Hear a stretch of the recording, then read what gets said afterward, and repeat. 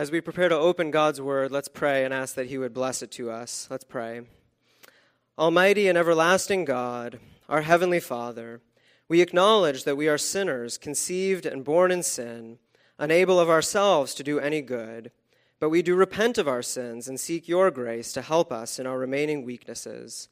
Through the teaching of your word, which we confess with the church throughout the ages, satisfy our hunger and quench our thirst with your refreshing truth, that we, with all our hearts, may love and serve you with our Lord Jesus Christ and the Holy Spirit, the one and only true God who lives and reigns forever. Amen. You may be seated. And would you please turn with me in your Bibles to our sermon text for this evening, which is Zechariah chapter 6. We come to the last of Zechariah's visions this evening, which I think is very exciting. So we'll consider the whole of Zechariah 6 this evening as our sermon text.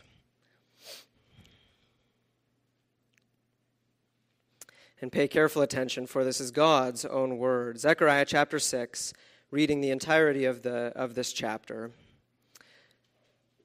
Zechariah writes, "Again I lifted my eyes and saw, and behold, 4 chariots came out from between 2 mountains, and the mountains were mountains of bronze.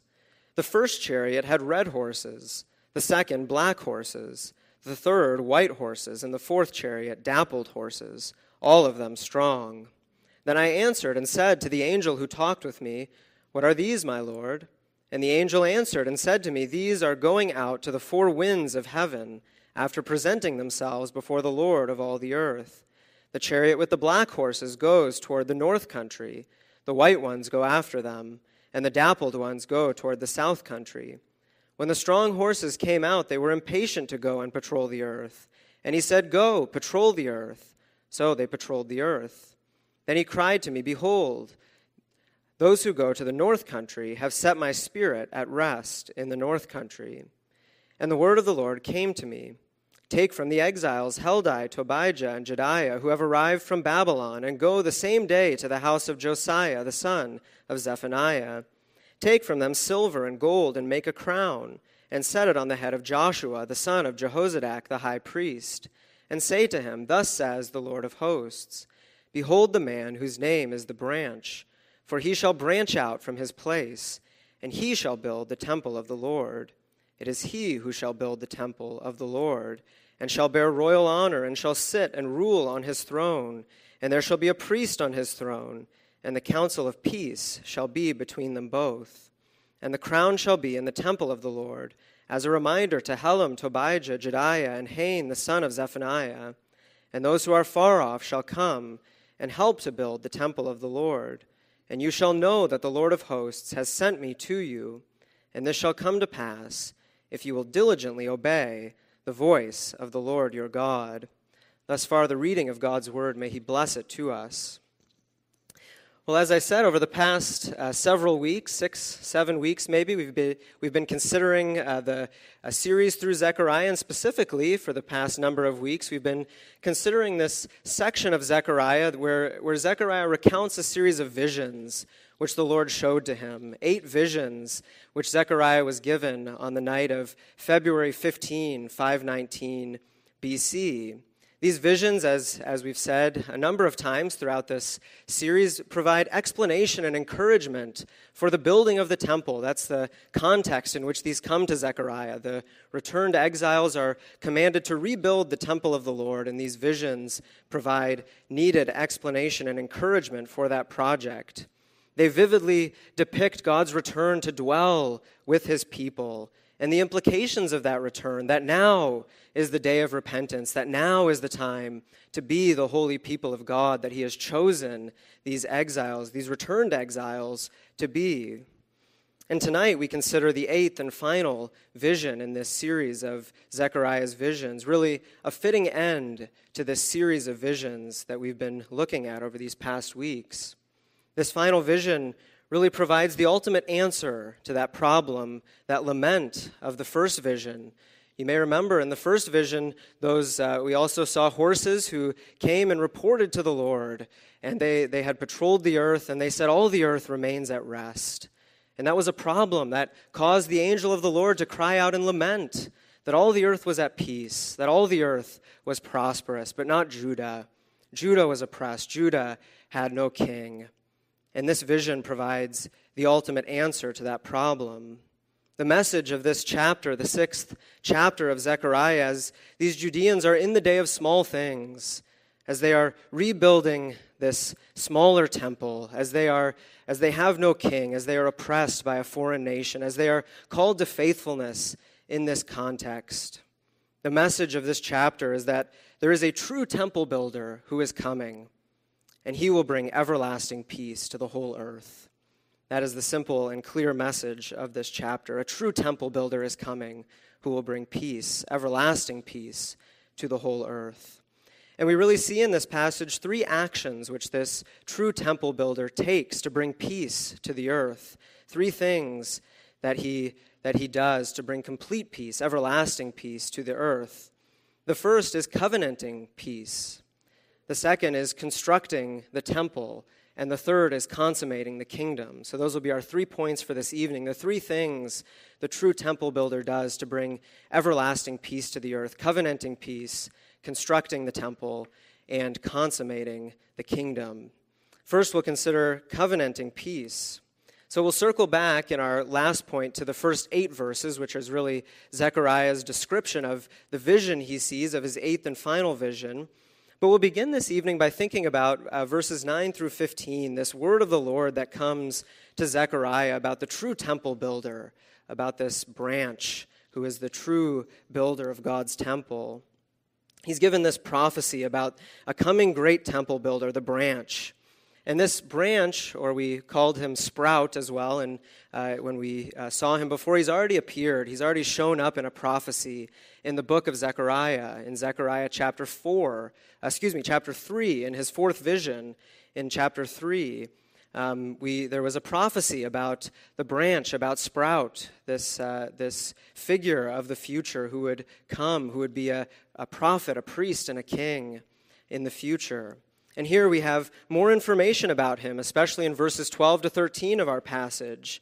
And one of the things that we learn about him is that there will be a council of peace between the Lord and the branch. We see that there will be a council of peace, we read, between them. In verse 13, the council of peace shall be between them both. And what is this council of peace that Zechariah receives this word of the Lord here about this council of peace? What is this? Well, I would argue that this is a covenant made between the Lord and the branch, a covenant.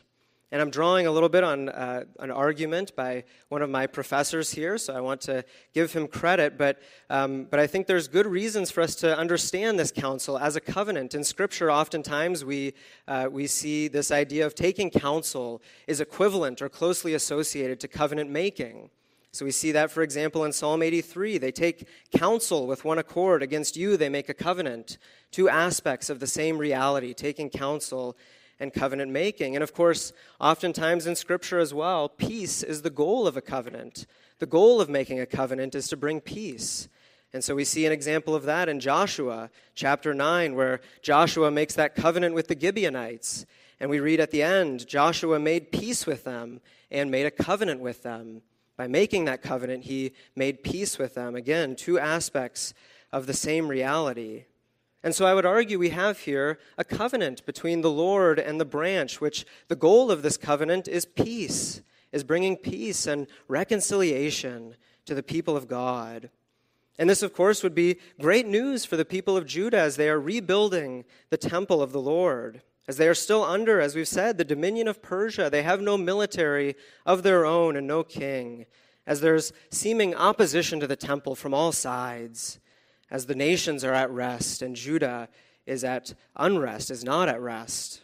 They receive this prophecy that a temple builder is coming who has covenanted with the Lord himself, that the Lord and the branch have sworn an oath, have made an agreement together that there will be perfect peace associated with the building of this new, this greater and final temple of the Lord that is coming.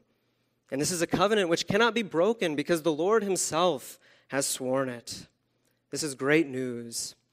And in light of the New Testament, in light of the greater revelation which we have in the work of Jesus Christ, we can say that this covenant is none other than the covenant made in eternity between the Father and the Son to bring redemption to the people of God. Because of his great love for you, the Father agreed to give up his own Son, to not spare him for your salvation. Because of his great love for you, the Son agreed to come as the second Adam and fulfill all righteousness in our place. And not only that, he agreed to take all our debts upon himself, to guarantee their payment himself. What a great comfort it is, isn't it, to know that before you were born, before the world even existed, before time even, the Father and the Son knew you by name, set their love upon you. God himself made a covenant to bring peace and reconciliation between himself and his rebellious people, to accomplish this reconciliation himself. And our God's purposes cannot fail. Your everlasting salvation, your peace with God was guaranteed, was secure in your Savior, the Son of God, even before the foundation of the world. And in the fullness of time, the Son of God came, that great and true temple builder, came down to earth to execute this covenant, to bring the redemption which was agreed upon, which was promised in this covenant. And this brings us then to our second point, constructing the temple. Constructing the temple. And we really see this in verses 9 through 11. The Lord commands Zechariah to perform a symbolic act. A symbolic act.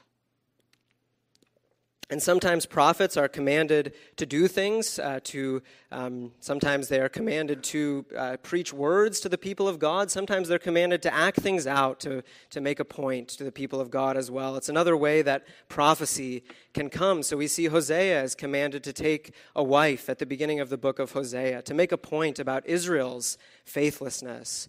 We see Ezekiel is commanded for hundreds of days to lie on his side, to make a point.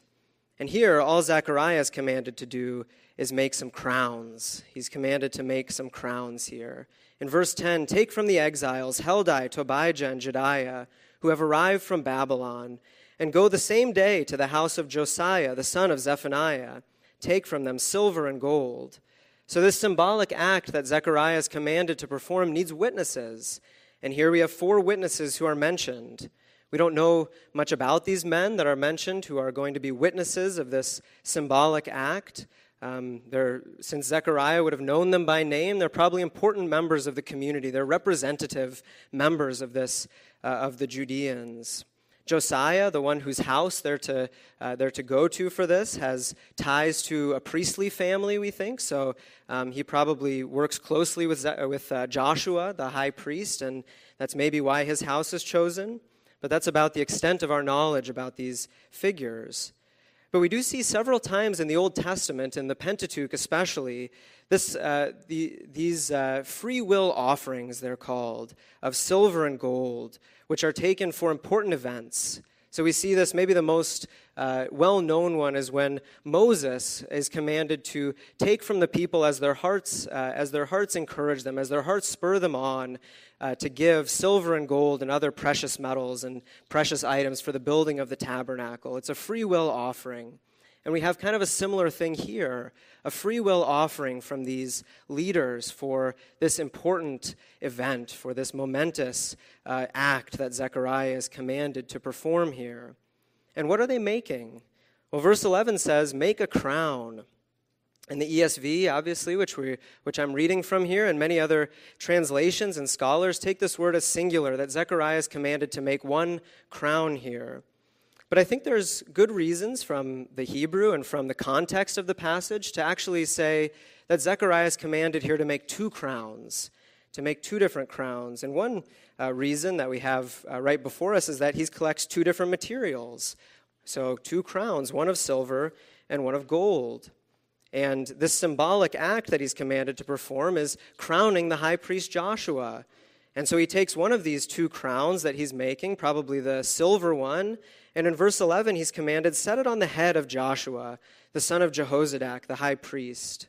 So you may remember Joshua from Zechariah's fourth vision, the high priest who was purified. He had his dirty garments removed from him. He was clothed in pure festal garments. He was purified to serve in the presence of the Lord. And now we see something similar to that fourth vision, where he was given kingly and prophetic responsibilities as the priest. We see something now sort of similar as he's crowned. This high priest is crowned like a king. And as Zechariah, as these witnesses look upon Joshua, the high priest, crowned with this silver crown, they see in shadowy form, they see a picture, a shadowy picture, but a picture nonetheless of the branch. And what more do we learn about branch here in this word from the Lord? Well, verse 12, he will branch out from his place. Literally, we could translate that, he will shoot up from the ground beneath him, kind of like a new shoot out of the ground. Joshua was an offshoot or a branch from the priestly line, and so in kind of a similar way, the branch who's coming will be an offshoot, will be a branch from the line of David, from God's chosen line that his Messiah would come from. In verse 13, we read, he will bear royal honor and will sit and rule on his throne.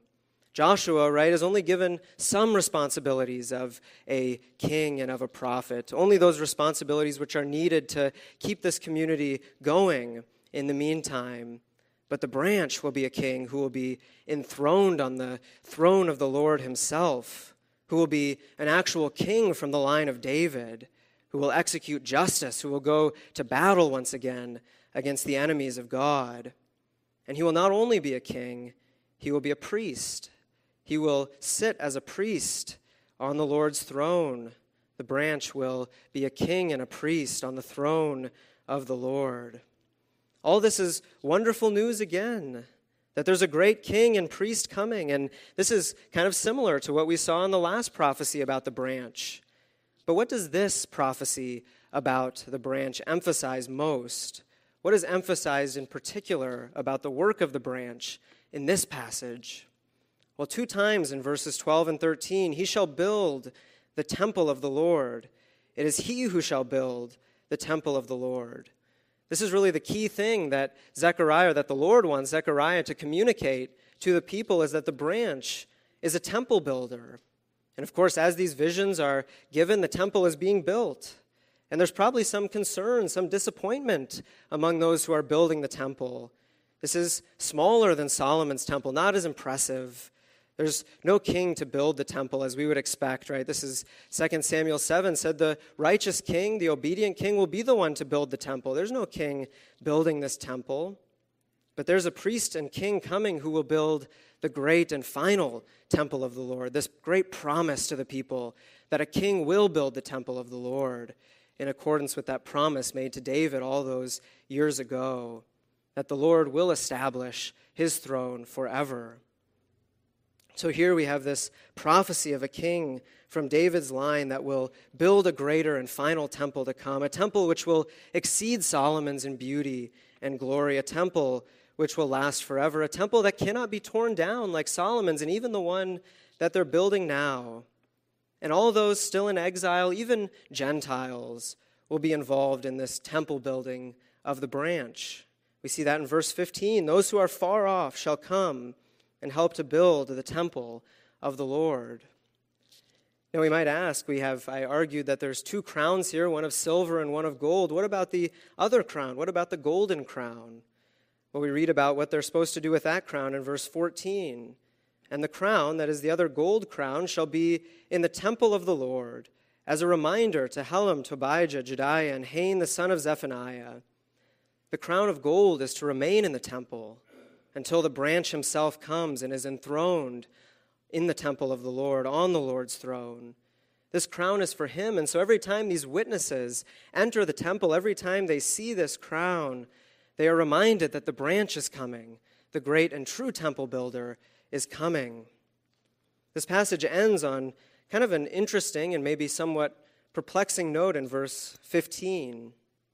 This shall come to pass if you will diligently obey the voice of the Lord your God, we read. The fulfillment of this prophecy, in other words, is about the branch, about this great temple that's coming, requires obedience. There's a sense in which this God is making this promise. He's saying this will come about, and yet it requires obedience, the fulfillment of this prophecy. It's contingent on obedience in a sense.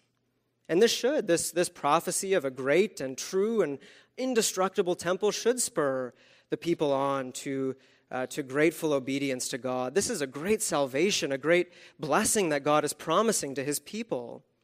But ultimately, the people cannot render the kind of obedience that would be necessary to bring these promises to fulfillment.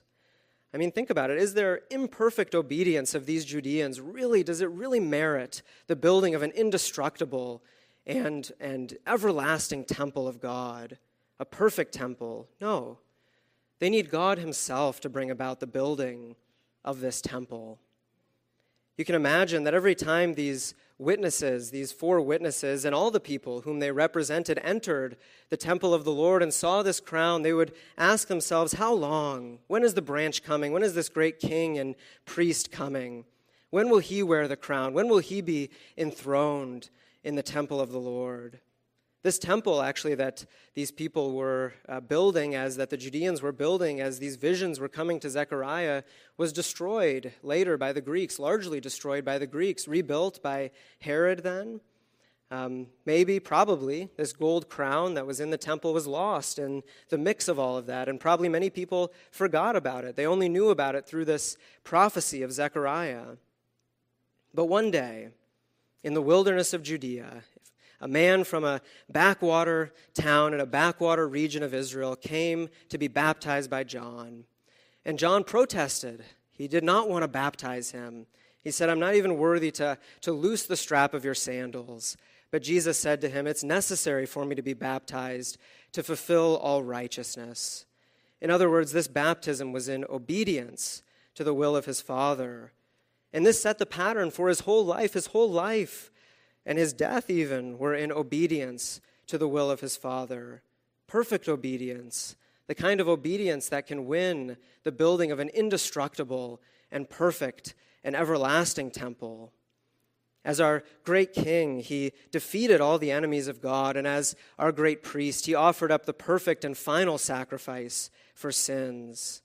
And because of his work, he has been crowned with this golden crown. He is bearing royal honor. He is enthroned as a king and a priest in the temple of the Lord on his throne. And he is building this temple, a perfect and holy temple, a temple which cannot be destroyed, a temple which includes even the exiles that never returned, even Gentiles are included in this temple. And through faith in Christ, you are a stone in this temple. You are a part of this temple. And he continues to add to this temple day by day through the preaching of the gospel, through the work of his Holy Spirit, bringing peace, bringing reconciliation to those who were once enemies of God. And we as the people of God, we long for that day when this temple is complete, when Christ returns, when there will be perfect peace on the earth. And this brings us to our third and final point, consummating the kingdom. Our third point. And this is really what we see in this 8th and final vision as we come to the end of this series of visions of Zechariah. The 8th and final vision, and it begins how we've seen is the indicator of all the other visions beginning. Again, I lifted my eyes and saw. And what does Zechariah see in this last vision? Well, he describes it for us. 4 chariots came out from between 2 mountains, and the mountains were mountains of bronze. The first chariot had red horses, the second black horses, the third white horses, and the fourth chariot dappled horses, all of them strong. Now this may remind you of the first vision. There we saw horses as well. Also different colored horses, probably indicating to us the great status of the Lord who is the owner of these horses. And there's 4 horses in this vision. And as with some of the other visions, this number 4 is important, and the angel interprets the significance of that number for Zechariah in verse 4, when Zechariah asks the question, what are these? And in verse 5, the angel said, these are going out to the 4 winds of heaven after presenting themselves before the Lord of all the earth. So these horses are the four winds of heaven. In other words, they're going out to all the parts of the world. We might think of the 4 points on a compass. They're going out north, south, east, and west, all over the world, because the Lord is the Lord of all the earth. That's what we've seen, and that's what's been emphasized in so many visions for us. The Lord is the Lord of all the earth, and that's repeated in this vision as well, that they've come from presenting themselves before this Lord of all the earth. Now remember, in that first vision, these horses, the Lord's reconnaissance team, had just arrived from scouting the earth, that they had seen all the things that were going on the earth, and they had just arrived to the Lord's throne room, to his castle, to his palace, to his temple. They had just arrived to report, and their report was that all the earth is at peace. And here we see that same team, in a sense, although there are some important differences, but this same team, at the Lord's command, going out now. They're going out. God is acting on the information he received in that first vision that all the earth was at peace. He's acting on the basis of the salvation he promised throughout all the other visions. And now he's sending this team of horses out to bring true peace to the earth. You may remember we had some imagery of dusk in the first vision, that we could think of those horses as being described as being in a shadowy place, that the sun, it's this imagery of the sun kind of setting, the beginning of Zechariah's night, the beginning of this night of visions. And now it's no longer dusk, it's no longer sunset in this vision, but it's rather a new morning. The sun is rising. This is the imagery of those bronze mountains, is the sun shining, reflecting off of these mountains as these chariots go forth between the mountains, as they go forth to bring peace to the earth. A new day has dawned, in other words. Not only the end of Zechariah's night of this vision, but really a new day for the people of God is dawning as these chariots go forth between these mountains. It's no longer this reconnaissance team reporting in secret in the shadows to God. That it's no longer that people on earth can ignore this team or not be aware that God sees all, that he knows all. Now God's war chariots are going forth publicly before all in broad day to execute his judgment on the world. And specifically here in this passage, we read that they execute judgment on the north and the south, right? They go all over the world, but it's summarized by talking about the north and the south. In verse 6, the chariot with the black horses goes toward the north country, the white ones go after them, and the dappled ones go toward the south country. So God's judgment against all of the enemies of God and his people is summarized by these war chariots going to the north and the south, going out against the two great enemies of God throughout all of Scripture. The two great enemies throughout all of Scripture are Egypt in the south and Babylon to the north, and these war chariots are going out against them here. Throughout Scripture, these nations represent all the powers of sin and darkness set against God and his people, and now his war chariots are going against them to bring judgment, to bring peace to the whole earth. And they do go out. They patrol the earth, we read in verse 7. And the result of this mission of judgment, the result is given to us in verse 8. Behold, those who go to the north country have set my spirit at rest in the north country.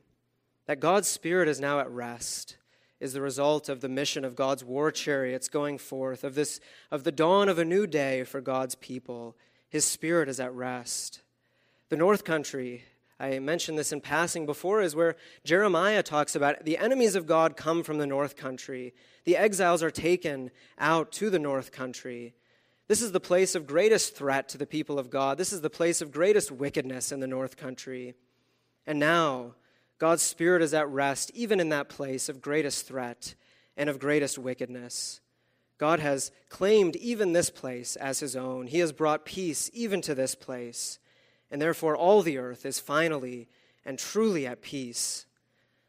This is a beautiful picture, brothers and sisters, of the consummation of God's kingdom, of the final judgment on God's enemies, of the sun rising on the people of God, of Christ's return, of the branch returning to bring peace to the whole earth. God covenanted peace within himself in eternity, And Christ has already defeated the enemies of God. He is building the temple. He is bringing peace and reconciliation in our day. And this vision promises perfect peace when Christ returns. That when God sends forth his war chariots, when he will finally and ultimately conquer all the enemies of Christ and his church. This is the great hope that we have if you are here today trusting in Jesus Christ. May this spur us on to greater faithfulness to God in this day of small things. And if you are not here trusting in Christ, I urge you to repent and put your faith in him today. And this peace, this reconciliation will be yours even now. And this great hope of days of perfect peace will be yours because of the work of the branch, our Lord Jesus Christ. Amen. Let's pray. Our gracious God and Father, thank you for the peace which you planned for your people from eternity, the peace which your Son has won for and continues to bring to your people in these last days, and the perfect and complete peace which you will bring to the whole earth at his return. May we live lives of faithfulness to you in light of this great and glorious truth. It's in his name that we pray. Amen.